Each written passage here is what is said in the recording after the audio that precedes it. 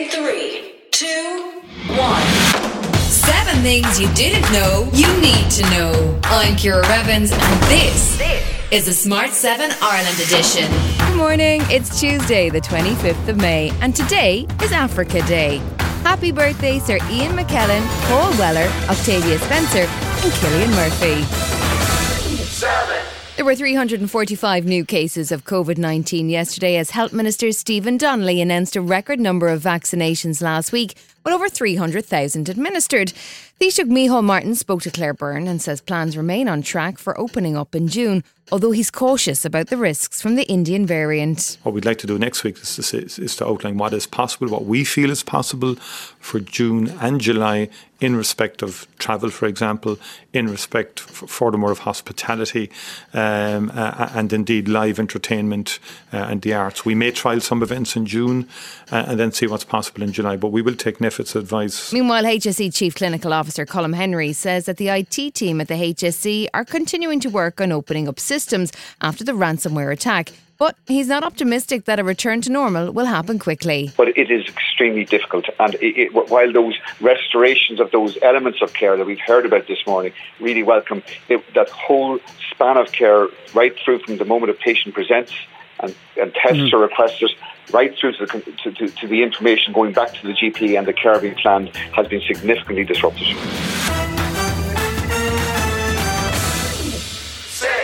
The actions of Belarus and its leader Alexander Lukashenko in effectively hijacking a Ryanair plane on Sunday evening continued to have an impact around the world.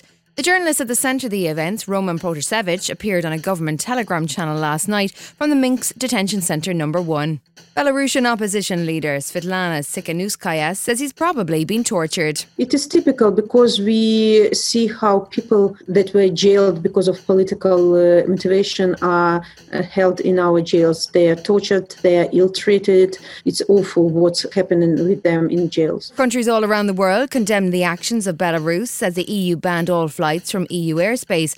Foreign Affairs Minister Simon Coveney spoke out on Morning Ireland. This can only be described, as I say, as aviation piracy. And I think the EU has to give a very clear response to it. Otherwise, we're giving all the wrong signals.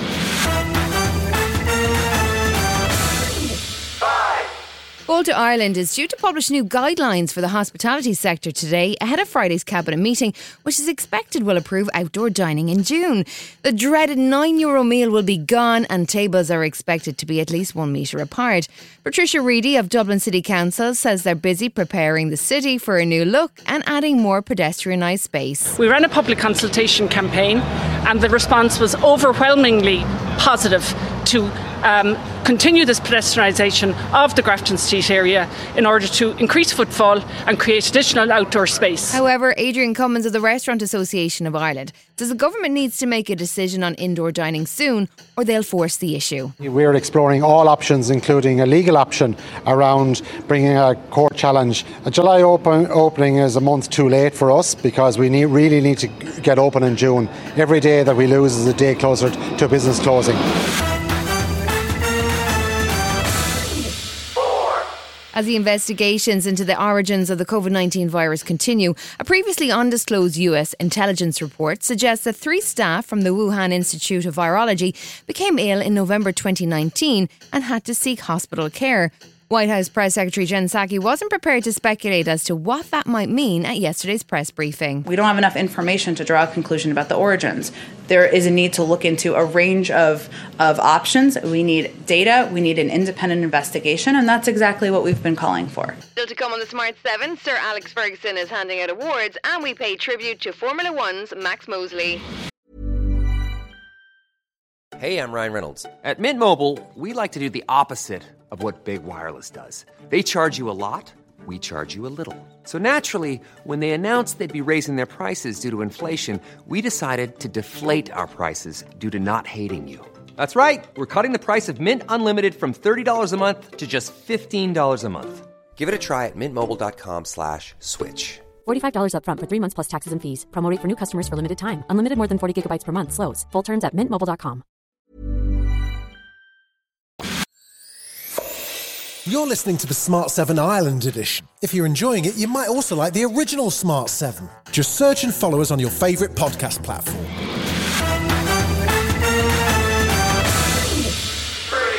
As the Premier League is done for the season, it's time for the awards. Who better to present the League Manager of the Year award than Sir Alex Ferguson? Awkwardly, the winner was a manager of those noisy neighbours, Man City, but Sir Alex Ferguson had no problem handing it to Pep Guardiola. Congratulations to all of you. You've had fantastic seasons. Well done. Well, there is only one winner, and that is Pep Guardiola. Well done, Pep. You've got this beautiful trophy for the second time, but also winning the Premier League. Taking a team to the Champions League final is a wonderful achievement. And the way your team play football deserves recognition that you're getting tonight.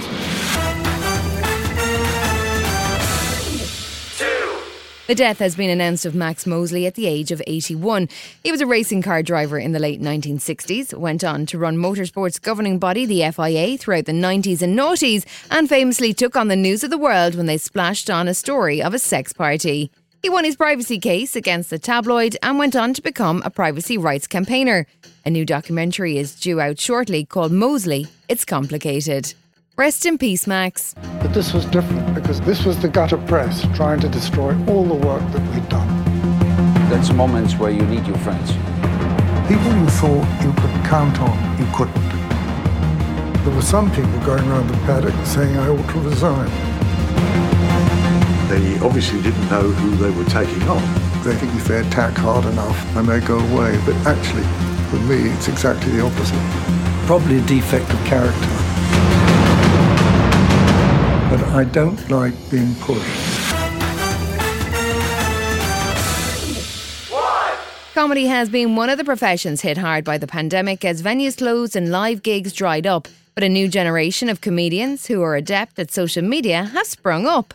Comedian and Radio Nova presenter PJ Gallagher told the 6 o'clock show that he'd have loved to get started in comedy through social media rather than the old-fashioned stand-up. 100%, yeah, I definitely, if I could have done that myself, I would. So many of the old stand-ups are like, oh, they haven't done the hard graft, you know, they've never put the tradition. So what? Where's the glamour in dying on your arse in some kip and cabin in front of 5 people who didn't even know you were on while they're trying to eat a carvery dinner and you're like, oh no, but I did it the real way. No one cares.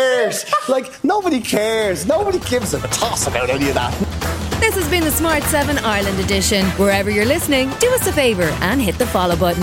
We're back tomorrow morning at 7 a.m. Have yourself a great day.